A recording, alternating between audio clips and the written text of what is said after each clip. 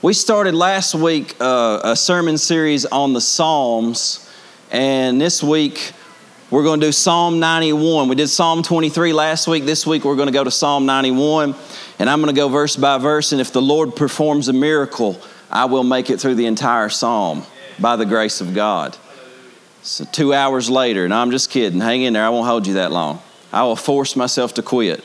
But Psalm 91, we're going to talk about this. Matter of fact, let's just go ahead and read Psalm 91 so we can get that out into the atmosphere and it'll get in your heart and in your minds, and then we'll break it down as we go through it. Sound good? Let's read it together. It'll be good. So Psalm 91 says, "He who dwells in the secret place of the Most High shall abide under the shadow of the Almighty.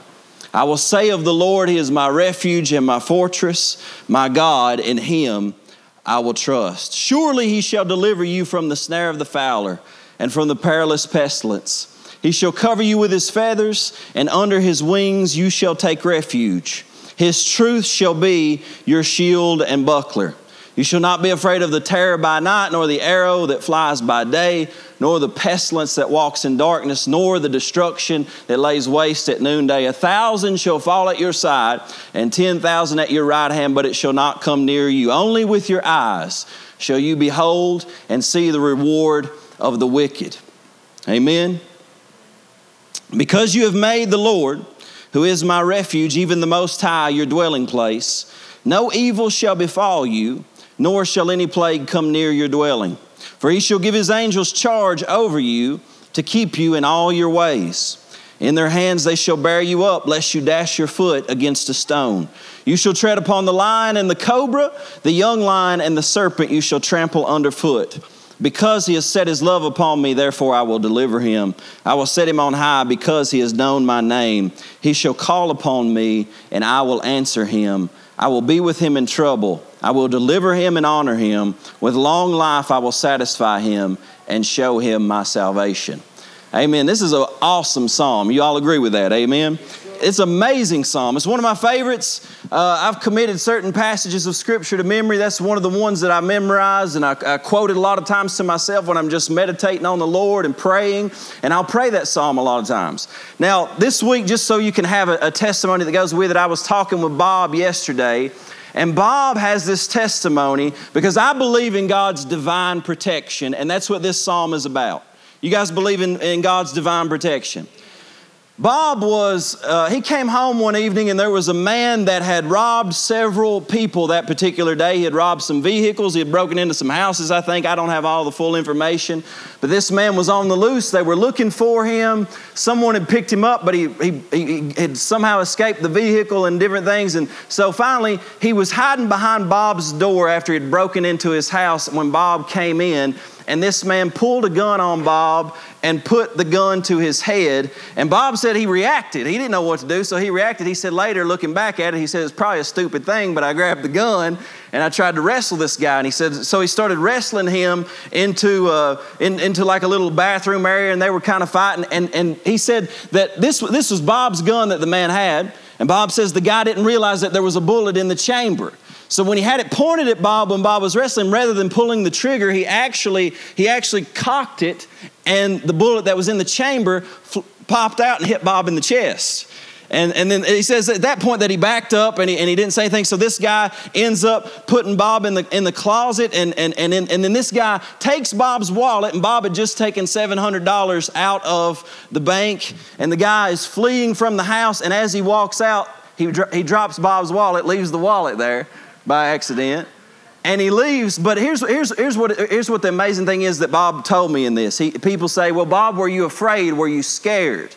And he said, "I don't know why exactly." He said, "But for whatever reason, the whole time I had no fear. I just wasn't afraid." That's an unusual thing, isn't it?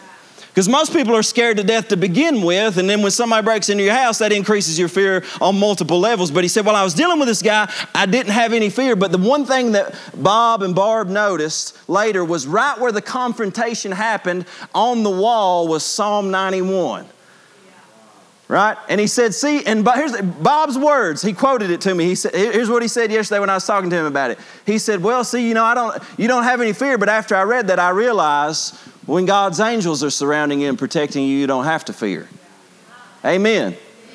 Now, see, the thing is, we are people that we say we believe the word. We believe in the Word of God. Man, we get up, we preach the Word. I believe the Word of God. But in practice, we don't actually but we believe the Word of God in theory. We don't often believe the Word of God in practice. We don't apply it to our everyday lives. We read it, we say amen, we say we believe that preacher. But oftentimes we do not apply it to our lives and believe on it in that sense. Now, it's so important that we not only believe the Word of God, but we put it into practice, because we are living in days more and more, you know as well as I do, that people are in terror and people are in fear. People live in constant anxiety, afraid that something is going to happen, that something's going to happen to them, to their children, to their family. And they're at every turn, they're just wondering what could happen, and there's this constant sense of fear that actually robs their joy, it robs their peace, and it ultimately can rob their relationship with God. Now, see, let me tell you something. Fear does not belong in the church of Jesus Christ. It does not belong, and we cannot allow it to overtake the church of Jesus Christ. Fear does not control us. God has not given us a spirit of fear, but of power, love, and a sound mind. Now, Revelation 21:8, this is a great verse to start any sermon with. It's very encouraging. It says, "But the fearful, unbelieving, abominable, murderers, sexually immoral, sorcerers, idolaters, and all liars shall have their part in the lake which burns with fire and brimstone." Right? You're encouraged, right? Amen. It's just scripture. It's a good verse. And you got to take note of it. But notice the very first two that it lists, the fearful and the unbelieving. Because this world seeks to control people, and one of the ways that this world and Satan ends up controlling people is he works fear into their hearts until they no longer believe God. And now that they no longer believe God, they seek other things to give them peace or pleasure, and all of these other sins begin to operate in their life. Why? Because they are fearful and they don't believe God. And so the fearful and the unbelieving, we've got to deal with fear. We've got to deal with unbelief almost before we deal with anything else in our lives. And it's important. Let me say something to you this morning as the church. We've got to understand that, yes, this world, there are bad things that happen in this world. People get sick. People die. There are natural disasters. All sorts of things happen. But do you know that the scripture says that as darkness is covering the earth, that the glory of God will rise upon you, and the glory of God will be seen upon you, and you will shine like a light in that darkness, and all the people that are fearful because of all of the terrible things that are happening are going to see the church and say, those people are different. How come it is that they've got peace in the midst of the storm? How come it is that they are not afraid, but they believe God and they trust God, and it will actually turn people to the Lord because you have a different heart, because you have a different mind, because you live in peace. And so God is trying to release this into the heart of His people. God did something for us in divine protection when Jesus died for us on the cross. And a lot of people, when you preach sermons, when you talk about the Word of God, people will say, well, you know, Clay, I know that scripture, I know the Word of God, but that's not what happened to me. And we begin to base what we believe on our experiences rather than the Word of God. Somebody amen me. And so when we see the Word of God, we say, I don't believe that because I experienced something differently. And then we set aside the Word of God. And the one thing that Satan wants you to do in your life is to begin to put your faith in what has happened rather than what God's Word says. I'm telling you right now, you got to understand that. The spiritual warfare that we face, He knows that the Word of God is the sword that spells an end and a defeat to Him. So He's trying to get you to lay down your sword, the Word of God that's on your lips and on your tongue. He wants you to lay it down and stop believing it, because He knows that once you lay down your sword, you have no weapon. You're constantly on the defensive, and He can begin to overtake you piece by piece. You say, but Clay, bad things happen. I agree with you. Bad things do happen. In Job, put that verse up from Job if you would. In Job chapter 5 verse 19 it says, He shall deliver you in 6 troubles, yes, in 7 no evil shall touch you. Amen. He shall deliver you in 6 troubles, and in 7 no evil shall touch you. What is He saying? He's saying He's trying to grow you in your faith in the Word of God. That means that you may have 6 bad experiences. You may fall sick, there may be a difficulty, there may be a disaster, but in each of those troubles, God will deliver you. And if you will continue in faith in the Word of God, in the 7th time, once you are perfected, no evil shall touch you. Amen. What does that mean? That means that just because I'm believing the Word of God and something bad happens to my life, doesn't mean that I stop believing the Word of God. What it means is I start believing the Word of God, and what happens is Satan releases demons to steal the Word of God out of my heart. I begin to confess the Word of God. I begin to preach the Word of God. We preach about certain things, and then all of a sudden, whatever we preached on, the exact thing happens to us.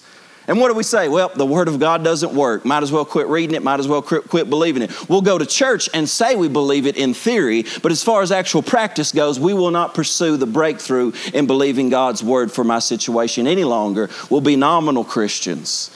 Well, just in name, not in practice. Somebody amen me this morning. You know it's what we do. And he's saying, no, you may have a bad experience, but you do not lay down your sword. We are in a war. Bad things happen. People fall sick. Different evils happen. Disasters happen. But that does not mean that we get to lay down our sword. We are in a battle. Amen. It's when the evil happens, when the struggle happens, when the circumstance happens, that I put the Word of God on my lips even more and begin to pull my sword. I don't lay it down because something difficult or something challenging has happened in my life. See, the book of Psalms was Jesus' prayer book. He used it as his prayer book. This was the Jewish prayer book. And the Jews, see, when we pray, we're like, well, I don't know what to pray. The Jews, they never could ever say we don't know what to pray because they had a prayer book. They would sit and quote Psalm 91 and recite it 7 times in a row. And for them, that could be morning prayer. And in the Jewish Talmud, Jewish history says that actually they would say recite Psalm 91 7 times. And in the 7th time, they said that there would be healing release. That was what they believed. And there was a guy I told you about last week, John G. Lake. He actually said, no wonder that healing power is released when you recite that Psalm 7 times. He says, because when you recite the Word of God that much, the spirit of faith begins to come up in your heart and it's released. That Word begins to get on the inside of you and it transforms your thinking. It transforms who you are. You guys have got to fall in love with the Word of God again. I was telling somebody the other day, I said, you know, the sad thing is we got a bunch of people who come to church that are Christians and they don't love the Word of God. Matter of fact, I would venture to say that very few people actually even read the Word of God on a regular basis. And do you know that you do not live by bread alone, but you live by every word that proceeds out of the mouth of God? You've got to be in the Word and the Word has to be in you. That's how you abide in Christ. You got to fall in love with the Word once again. Don't just make it something that you hear on Sunday. Let it be something that saturates your soul, your daily life, every single day. How many of y'all you've seen that movie Dunkirk? Anybody? We got 1, 2, yes. So it's a movie. They don't do a lot of talking in it, but it's a portrayal of a war scene, a particular time that happened in World War II, when some British soldiers and the Allies were fighting the Nazis. They were fighting Germany and Hitler, and they were basically losing the war, and they were having to flee. And they went to this place called Dunkirk, where they were stuck on this beach, and they were funneling some 338,000 men through this, and they were thinking this is the only way that we can evacuate them and get them out. And what ended up happening, though, was as they were fleeing, they got stuck on this beach, and Hitler was surrounding them with both planes that were bombing them and troops and tanks that were surrounding them all there. And everybody they knew we're in trouble. We got thousands of our men on this beach, and they're all going to die because they're being surrounded. So Winston Churchill went to King George VI and said, we're in a bad situation. King George VI had no battle plans. Winston Churchill was not a godly man. He wasn't a religious man. He wasn't a spiritual man. But King George said, well, the only thing I know to do, Mr. Churchill, is we need to call for prayer. And they called everyone to repentance and prayer and to seek the Lord for those men. Now, that's not in the movie. Of course, Hollywood's never going to put anything like that in the movie. I'll tell you another thing that's not in the movie here in a minute. But he calls for national prayer, and they begin to pray and seek the Lord. And on the day after they pray, as these tanks are coming in on the sides, all of a sudden, nobody knows why, they say that it could have been ultimately the reason that Hitler and Germany ended up losing the war, was that Hitler decided to halt the troops, and he stopped them. And nobody knows why, because they had them dead to rights. They didn't even have anything. They had no ammo. They had nothing at Dunkirk. They were just setting ducks, waiting to be either evacuated or killed. And he halted them, and right after he halted them, they continued in prayer, and what happened was a huge storm came. They were trying to figure out how to get boats in there to evacuate them. This huge storm came and covered it up, and all of a sudden, after the storm was lifted, there was complete cloud cover, and it was so still and so calm that these boats could go in completely unnoticed and evacuate all those troops. And they thought at best they would evacuate 30,000. They evacuated 338,000 men. Now, there was a guy, a war correspondent named C.B. Morlock. You can read about this. And C.B. Morlock was a war correspondent in World War II, and he said that he spoke with the Navy sailors who went and picked up these men.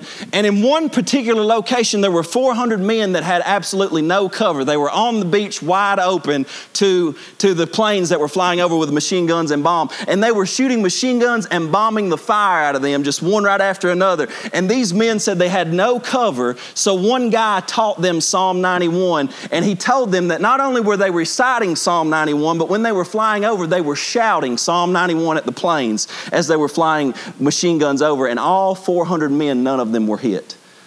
Somebody amen me this morning.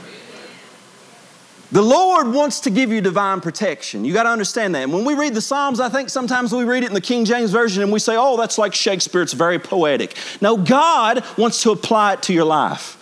It's not just figurative language, it's the Word of God. It's living and active. You have to apply it to your life. So let's get into it. Let's look at verse 1 and verse 2. It says, he who dwells in the secret place of the Most High shall abide under the shadow of the Almighty. I will say of the Lord, he is my refuge and my fortress, my God. In him will I trust. You've got 4 names of God right there. Now the first one is it says the Most High. The Most High is Elyon. It means that he is above every other demon principality, every other god. There is no power greater than him. He is the Most High. The second name you see him called is the Almighty. This is El Shaddai. And it means that he's the all-sufficient one, that he supplies everything you need when you need it, and he is all-powerful. The third one is the Lord, and it's in the Hebrew, it's Yahweh, and it's a personal relationship, covenant-making God. He wants to be in personal relationship with you. And then lastly, he just calls him my God. That's Elohim. It means he's the creator of the heaven and earth. So you got these 4 names for God. Now the 5th name for God is kind of hidden. It's at the very last verse, verse 16. If you put verse 16 up, watch this. I love this. Verse 16, 91. It says that with long life I will satisfy him and show him my salvation. The word for salvation, you know what name it is? It's Yeshua. It's the name of Jesus right there in the Hebrew language. It's Jesus' name. And so what's he saying? He's saying, I want to satisfy you with long life. And the reason I want to satisfy you with long life is so that you can see more and more of Jesus. You can see more and more of my salvation. Now let me tell you something, folks. When people die that are Christians, we have no reason to mourn. Now, I will tell you this, we do mourn because it's sad when we lose. It's natural. Death is not a good thing. Sickness is not a good thing. Those things are not of God, and they happen, and naturally we mourn. But as Christians, we know that death is not the end. So even when our lives are cut short, we can still rejoice when we're Christians because we know that they are eternally with Christ. But see, we are praying and believing just like Paul did. Paul said, for me to live is Christ and to die is gain. He said, it'd be better. I just prefer to die because I get to be with Jesus. But he said, I'm going to be alive because you all need to know Christ. And the reason you're still on this planet and the reason God wants to satisfy you with a long, good life is so that you can know Jesus more and you can reveal his salvation to the people around you. Amen. He wants to reveal Jesus to you more and more and more. So see, the devil loves you to be distracted and to not value God's word. But the scripture says that all the promises of God, y'all know this verse, right? 2 Corinthians 1:20. All of the promises of God, that includes Psalm 91, are yes in him, and therefore we say amen. Now, amen is another token thing that we do in Christianity, and nobody really knows what it means or why we do it. We just say it, right? But it actually means so be it in the Hebrew. And Hebrew people, when you would say a verse out loud or you would say a word, as an act of faith, as a release of faith, you would say, amen, so be it in my life. I receive that word over my life, over my children, over my family. Amen to it. We say it as a religious token because we grew up in the Bible Belt, but it means something, and it is a release of faith. When you say amen, say it from your heart, believing that this word is going to happen in my life. I claim that for myself. I claim that for my children. I say amen because that's a promise of God. Amen. I heard one. Amen.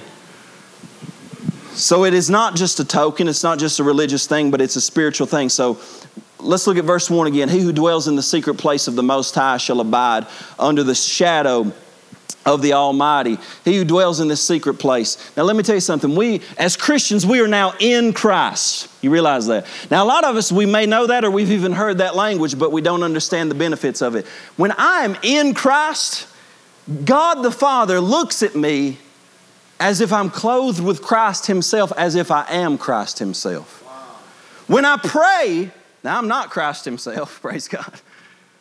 But Christ lives on the inside of me, and because I'm in Christ, when God looks at me, He looks at me without spot and blameless and holy. Why? Because I'm in His perfect Son. That means when I pray, guess what? I pray as if Christ Himself is praying. God receives those prayers that way. I'm in Christ.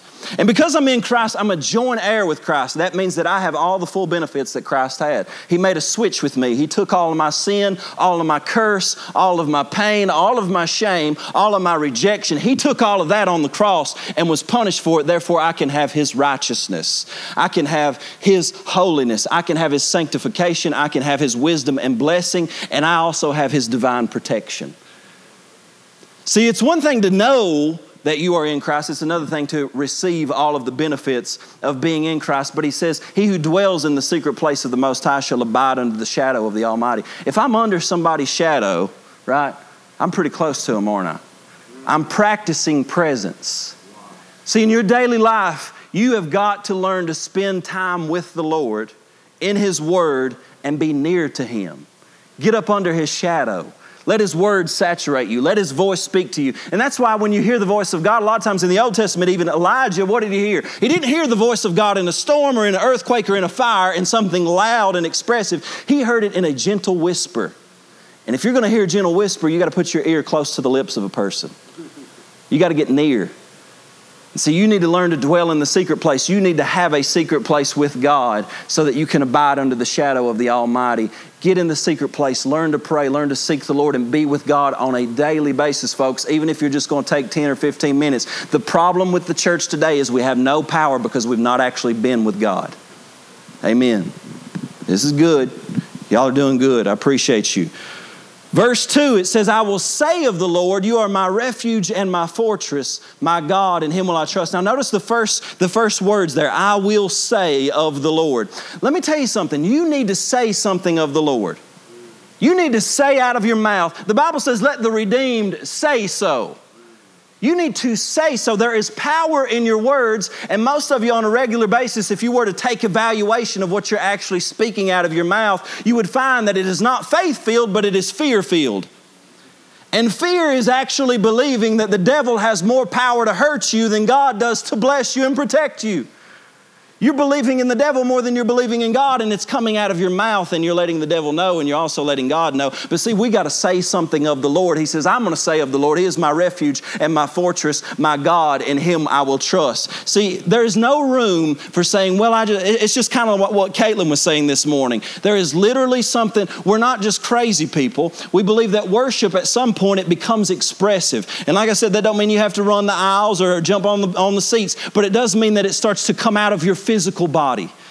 It means that it starts to come out of your mouth. It starts to come out of your hands. You lift your hands in praise. It starts to work its way out of you. See, it becomes a physical response to God, and it comes out in my voice. Some people say, well, I don't say anything, Clay. I don't let the word out of my mouth because it's in my heart. Well, see, the Bible says out of the abundance of the heart, the mouth speaks. Romans 10:10 says, I believe in my heart, and therefore I confess with my mouth. Jesus said in Mark chapter 11, He said that he who says unto this mountain, be removed and cast into the sea, and shall not doubt in his heart, but shall believe that those things which he says shall come to pass, he shall have whatever he says. 2 Corinthians chapter 4 verse 13 says, we all having the same spirit of faith, as it is written, we have believed and therefore we have spoken. Somebody amen me this morning. That means that if I actually believe something, I will speak it out of my mouth, and what I believe will end up coming out of my mouth. And you can evaluate on a daily basis what you are speaking out of your mouth, and you need to take control of that, because some of you are speaking things that are actually empowering the devil's schemes. The devil will come to you, he'll tell you a lie, he'll say, look, I'm going to get you, I'm going to get your children, I'm going to get this community, and I'm going to take stuff away, and you start saying that stuff out of your mouth. I'm afraid this is going to happen. I'm afraid this is going to. Do not confess your fears, confess your faith. Amen. Confess your faith. Resist fear. The Bible says resist the devil and he shall flee from you. But Clay, I'd be lying if I said I was believing. I'd be lying. No, you're not lying. You're just tapping into a deeper source than what your mind is currently telling you. Tap into the Spirit, tap into your faith, resist those fears, resist those lies, and speak the truth in his face. I bet whenever the devil came to Jesus that he felt like he should probably maybe even do some of the things, but he didn't go based on his feelings. He went based on his faith in God's word, and he said, it is written. He said something of the Lord. You have to say of the Lord, you are my refuge. You are my fortress, my God. In him I will trust. See, Jesus, while he was on the earth, he walked in divine protection. You ever notice that? Not one time did the disciples wake up on a Monday or a Tuesday and they'd be like, Jesus, what you got for us today? What are we going to do today? And he's like, boys, I got a cold this morning. Y'all better hold up. He never did that. He was walking in divine protection. He was walking in divine health because Jesus was the picture of what God designed humanity to be. He said, this is what humanity is supposed to look like. When you look at Jesus, this is what y'all were supposed to be. And ultimately, my goal is to make you look exactly like that. Man, that's awesome. Amen. His goal is not to make you rich or to make you this or that. Maybe those things become byproducts in this life. Praise God. But his goal is to make you like Jesus Christ. And one day he will, because we are predestined in him to be conformed to the image of God in Christ. That means because we have entered into him, my destination is to look like Jesus. Praise God. Amen. I'm going to be like him one day. Getting there closer and more every day. So Jesus walked in divine protection. If you'll notice, you remember when Jesus went to his hometown, and this sometimes happens in your hometown. Jesus went to his hometown, he preached the gospel, he opened Isaiah 61, he read Isaiah 61, and everybody's like, today this scripture is fulfilled. I am the Messiah. Well, you know what they did? They didn't receive it. They took him, pushed him up on top of a hill, and they were about to throw him over the cliff. You can read it in Luke 4. And as they were about to throw him over the cliff, it just says this, and he passed through the midst of them. How do you have a mob of hundreds of people trying to push you over a hill, and all you do is be like, I'm just going to walk on through? I'll tell you how you do it. You walk in divine protection. Nobody touched Jesus until it was time for them to touch Jesus. He was never hurt. He was never harmed. They tried to kill him several times and they could not touch him. And in the Garden of Gethsemane, God laid all of our iniquity upon him and he handed him over, and then they took him in and they beat him. And because God handed him over, but see, when he handed him over, there was a great exchange taking place. My sin was getting placed on him. Your sin was getting placed on him. The curse that we were under, the sickness, the disease, the fear, the anxiety, the depression, everything was getting placed on Jesus so that when he bore it on the cross, there could be a divine exchange. But you got to believe that word and receive it. You got to say amen to that. Amen, I receive that into my life. I receive that, Jesus, because that's what you did. Verse 3, it says, surely, not maybe, but surely he shall deliver you from the snare of the fowler. The snare of the fowler is like a bird trap. Some of you boys, you probably do some trapping. I don't know. Anybody do any trapping?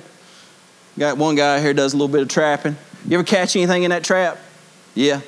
See, and there's some snares out there. Now, Satan will set a trap for you. But he says he's going to deliver you from the snare of the fowler. Now, traps are designed so that you can't see them. Now, a lot of people live in fear over what they can't see. They don't know. They just don't. I don't know what's going to happen today. I have no idea. We have no idea what's going to happen as we go out about our day. We have no idea, do we? But he promises us that he's going to deliver me from the snare of the fowler, the unseen traps. And he's also going to deliver me from the perilous pestilence, that is a deadly sickness or disease, maybe even a bacteria that I cannot see. I was telling somebody the other day, this is another thing that we do in religious culture, is we pray over our food and we bless it, and we have no idea what we're doing. We just pray something, a formal prayer. I tell people my least favorite thing to do as a pastor is to go to a big formal event and they ask me to pray, would you bless the food, Clay? Would you bless that? And I have no problem with that, but the point is I don't like formal prayers that have no power. If it's just a religious token, I just soon not even pray. If it means nothing to anybody, then why even pray? But see, when we pray over food, I tell people, that I say sometimes, if you've not seen me pray, I guarantee you with my hand, I've said, I sanctify this food in Jesus' name. Because we sanctify the food so that the food does not hurt us or destroy us. We sanctify the food, we set it apart to God. It's not for the purpose of like, oh Lord, we bless this food and the people. And all that's good. We want to open that up, right? We want to bless, we want to pray whatever we can pray. But the point is that when you sanctify the food, the Bible says that the food is sanctified by the word of God in prayer. It's set aside. So, because we don't know, you may go to some place and you may go down to Mexico and they got E. coli in something you eat. You know what I'm saying? I'm going to sanctify that real quick. Ashi was telling me about some places because we went into Africa. There were even some things I'd be like, boys, put a little of that green there on my meat there, if you don't mind. And Ashi be like, don't eat that, you know. Don't eat that. He said, I didn't even eat that. Because there's some things you just don't know about, right? And it's good to use wisdom. I mean, you don't want to eat there's some raw hamburger. You're not going to do that. You need to use wisdom, but understand that when you pray, you sanctify the food. It protects you. There's divine protection in that. Does that make sense to you? So don't get me wrong. Continue to bless your food. Continue to pray over your food, but to pray in faith. Amen. Bless the people in faith. Don't just do it as a religious ritual. Do it with meaning. Do it with power. Do it from the heart. So, Mark 16:18, you guys know the scripture, and a lot of people quote this and they say, well, they shall drink any deadly thing and it shall not hurt them. They shall take up serpents. And somebody, every time you tell people, say, what kind of church you got? And some people, I say, well, some people consider us to be Pentecostal, charismatic. Oh, y'all handle them snakes. I said, absolutely. Every second Sunday of the month, yeah. Just kidding, you all listening online. We don't do that. You can show up. You can come. He's not talking about putting God to the test. He's talking about trusting the Lord for divine protection. That if you are to be bitten by a snake, like Paul was bitten by a snake, you remember he was bitten by a venomous viper, and the people were amazed because he was protected, he was not harmed. And there were people that have, it's historical fact that people have been poisoned that were Christians, and after they drink it, they're not harmed, and the people that poisoned them end up giving their life to Jesus because they were protected. Amen. You have divine protection walking with God. Surely he shall deliver you from the snare of the fowler and from the perilous pestilence. He shall cover you with his feathers, verse 4, and under his wings you shall trust. The feathers or the wings is a picture of a mother hen. A mother hen, when her little chicks are running around, if danger comes, the mother hen will gather her little chicks up under her wings, under her feathers, and God is saying, I'll gather you up under my wings like this. Now, here's what's so interesting. If you could put Matthew 23, verse 37 up. Matthew 23, verse 37. Jesus is speaking over Jerusalem as he's about to go to his death, as he was about to go to his crucifixion. He says, "O Jerusalem, Jerusalem, the one who kills the prophets and stones those who are sent to her. How often I wanted to gather your children together, as a hen gathers her chicks under her wings, but you were not willing." He is weeping over Jerusalem. Why? Because he sees that they are rejecting their Messiah and they are rejecting divine protection. And he even goes to say later that there shall not be one stone left upon another. Because what did he see? He saw that about 35 years after he dies, somewhere around that in AD 70, the Romans would come in and totally destroy Jerusalem. And for all intents and purposes, Israel would cease to be a nation until 1948. He saw that. He saw it coming and he said, I've so longed to gather you up under my wings as a hen gathers her chicks up under her. He said, but you were not willing. And I'm telling you, there are some people that they're not willing to receive the divine protection because they will not believe Jesus. They will not believe the Word of God. You got to be willing to allow him to gather you up under his wings so that he will protect you. See, they weren't willing. Pilate said, shall I crucify your king? And they cried out, we have no king but Caesar. They rejected their king. You can't reject your king and live under the benefits and the blessings that your king has purchased for you to have. Amen. He says his truth shall be your shield and buckler. In that same verse, his truth shall be your shield and buckler. Now the truth, we said, the truth is the Word of God. John 17:17, Jesus says, Lord, set them apart by your truth. Your Word is truth. How is God going to set you apart from this world? Through his Word. Amen.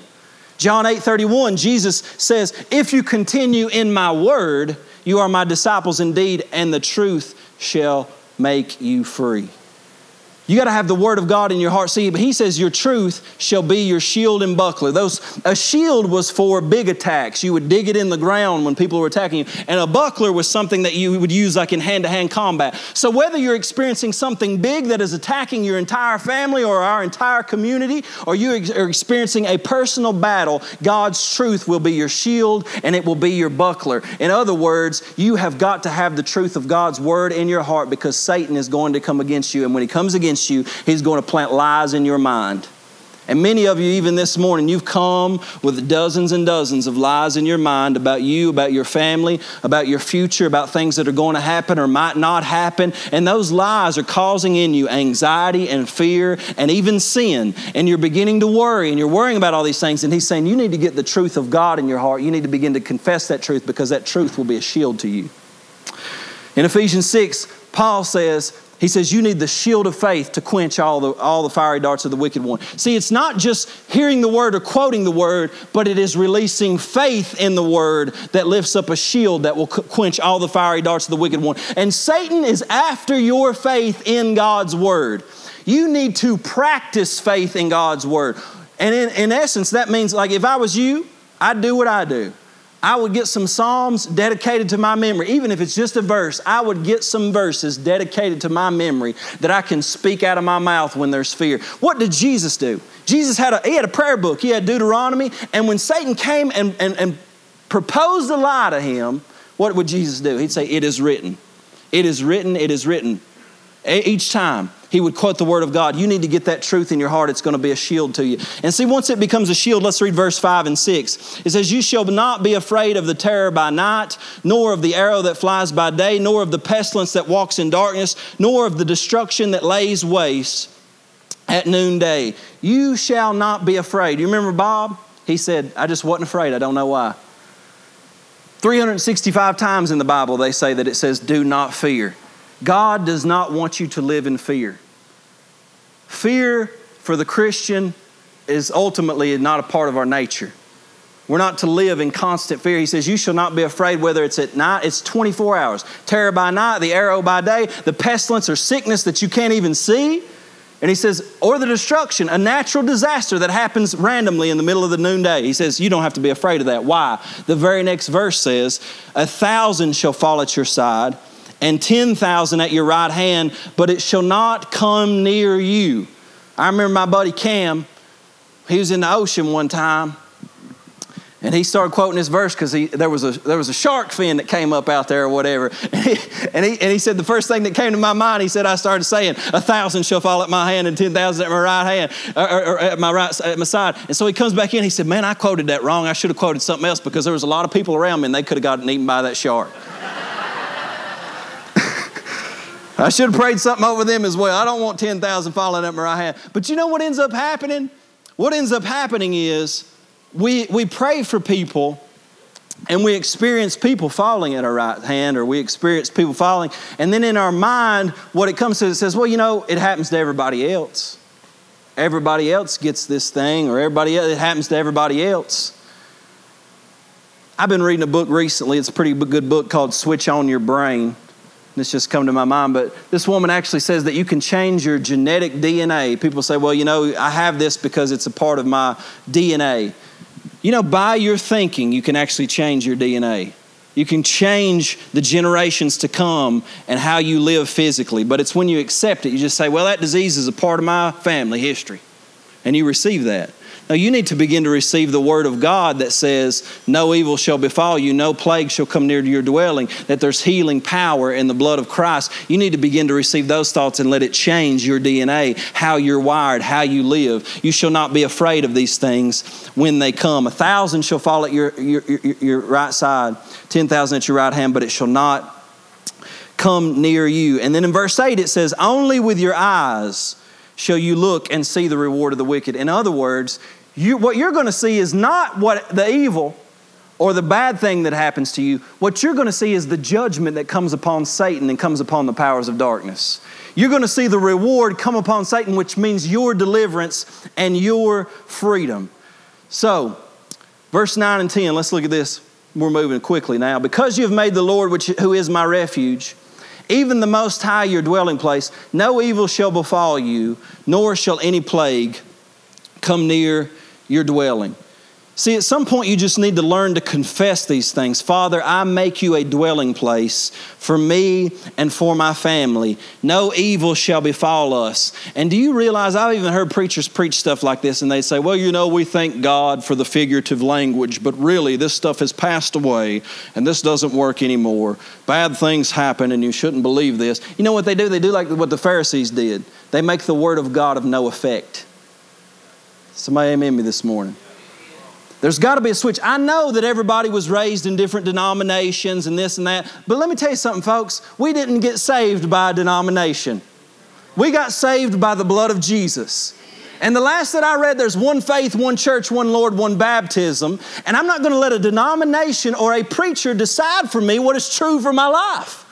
I'm going to allow the Word of God to decide for me what is true in my life.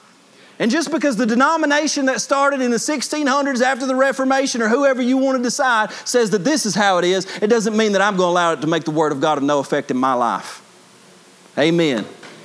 I about started preaching right then, but I withdrew.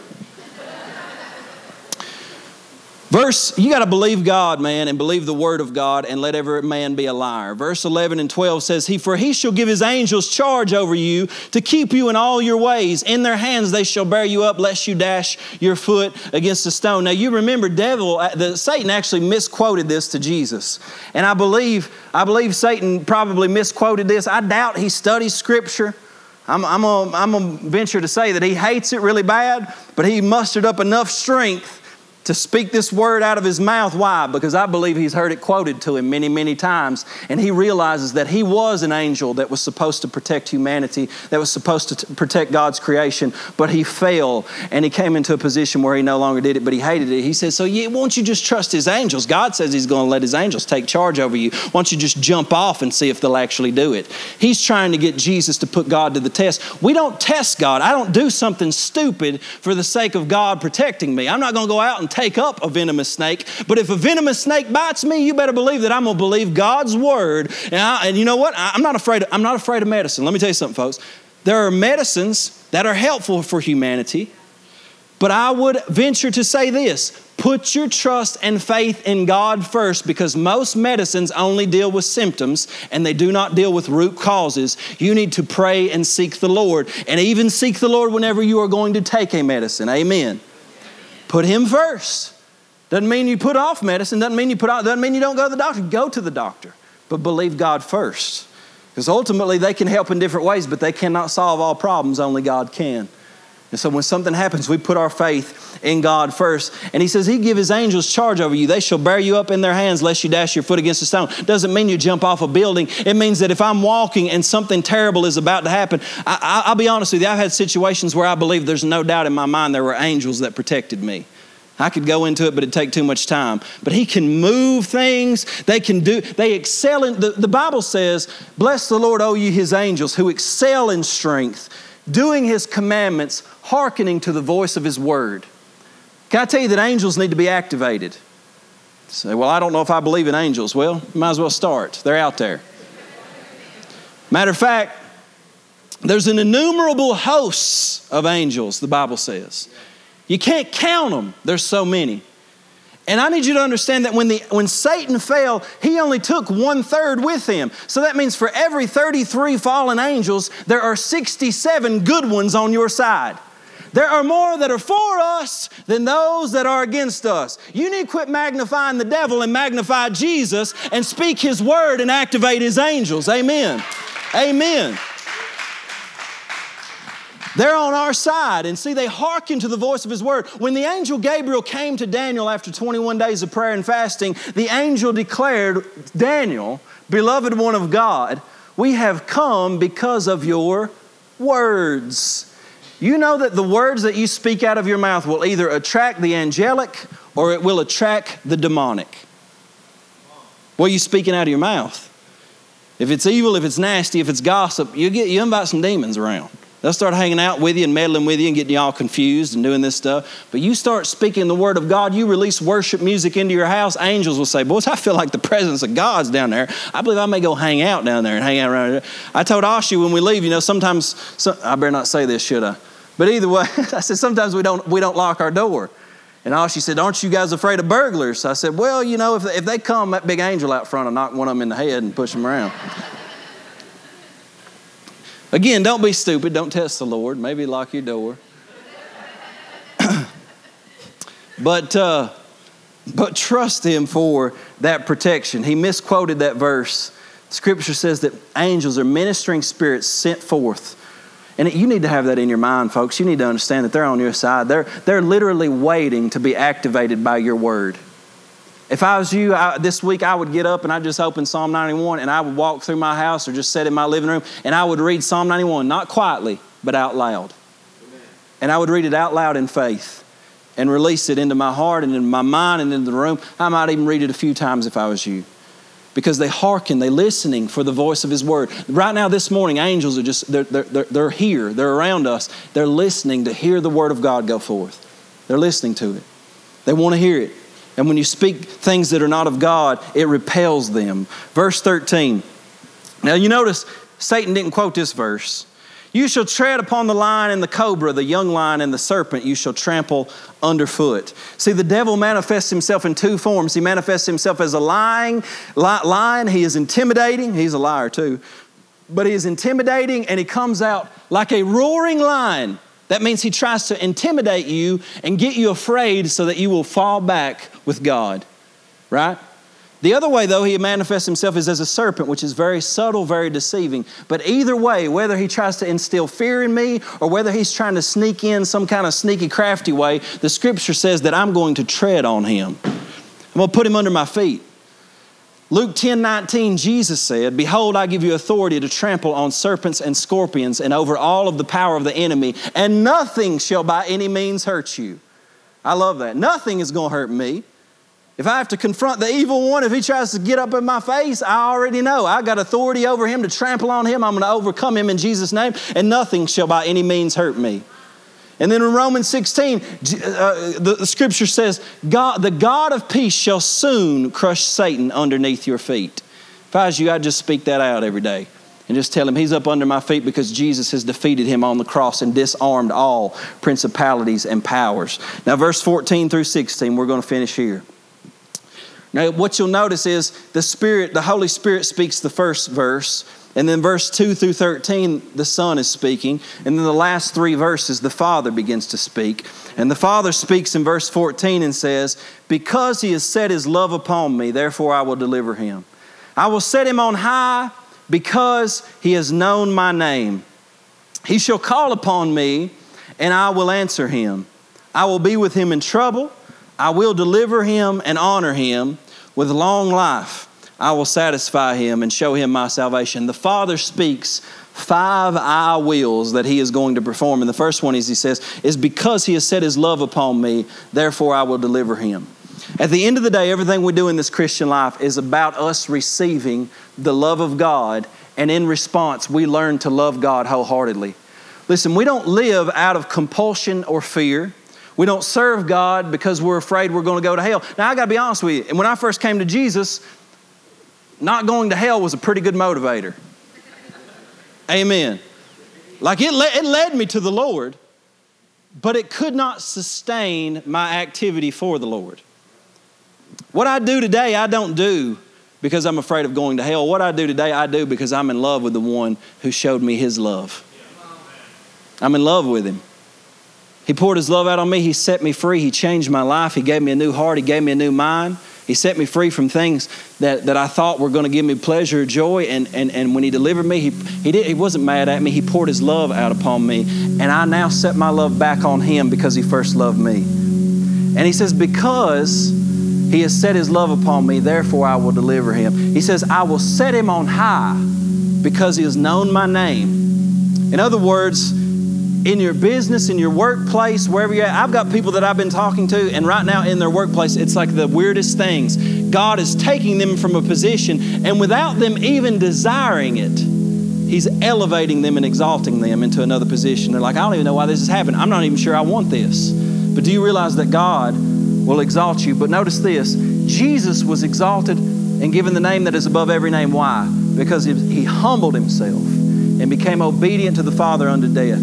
But he's going to set you on high because you know his name, because you know his character, because you know his love, because you know his nature. And he's going to begin to exalt you in the presence of people, not for your sake or for your glory, but so that they can see you and see Jesus in you. That's why he's going to set you on high, because you know his name. It says he will call upon me and I will answer him. I will be with him in trouble.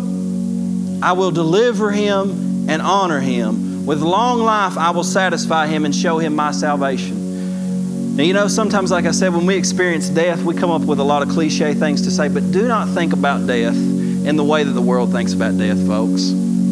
We say things like, well, you know, everybody's appointed a time to die. You know, there's nothing in the Bible that says that. There's a verse in Hebrews 9 that says it's appointed unto man once to die, and after that, the judgment. That is not a specific statement for people that should die at the age of 3 years old or 4 years old or anything like that. It's not God appointing people to die at a specific age. He's saying that all humanity, guess what? Now, because of sin, everybody's going to die once. But if you read the book of Proverbs, it says that you can extend your life through the fear of the Lord and wisdom. Or you can shorten your life by dishonoring your parents.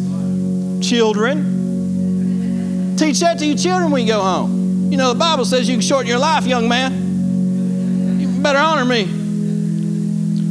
You can extend and get length of days and long life added to you through wisdom. Do you realize that? How you treat your bodies is important. You can't smoke cigarettes for 30 years and then say, well, you know, it was appointed to me. No, you smoked cigarettes for 30 years, damaged your lungs. That just came to mind. If that convicted you real badly, I still love you. But you got to use wisdom, don't you? Wisdom comes in. We don't think like the world, though.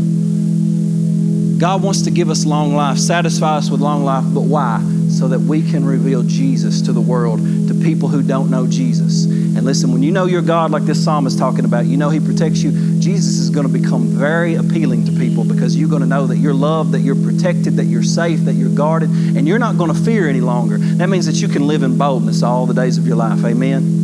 He's going to show you his salvation. He's going to show you Jesus. Won't you bow your heads with me just for a moment? We're going to pray.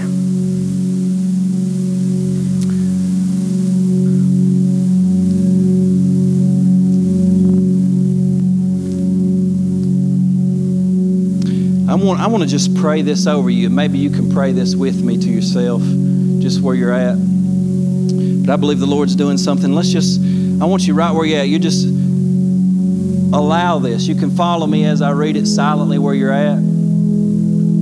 But I want to pray this over you once again. He who dwells in the secret place of the Most High shall abide under the shadow of the Almighty.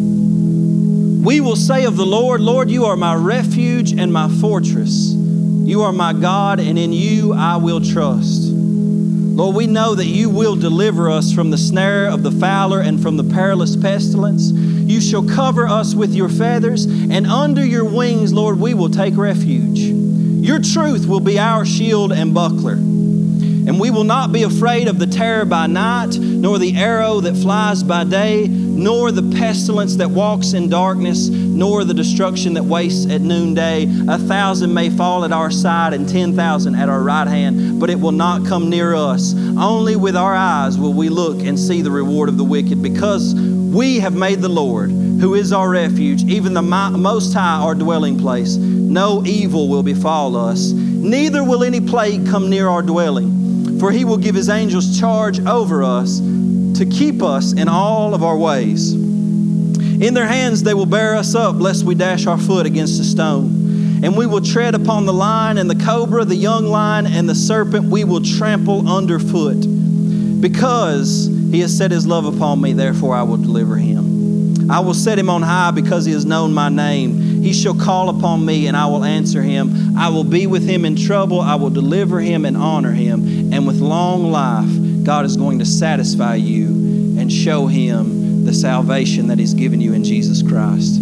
Lord, we thank you for that salvation. We thank you for that divine protection. And Holy Spirit, I just pray that you would move in every person's heart and that there would be an abundance of peace, that you would melt every fear in every heart right now, God, in Jesus' name. And Lord, we pray there are people that are dealing with things, and we need you to navigate some things so that people are protected, so that people are taken care of, so that people are healed and restored, Lord Jesus. And so we just pray right now that you begin to order those things and orchestrate events so that everything comes into agreement and into alignment with your kingdom and with your purpose and with your will. Lord, we give you the praise. We give you the glory. We ask it in Jesus' name. Amen. Amen. You say amen to that. Let's stand to our feet. We're going to worship the Lord.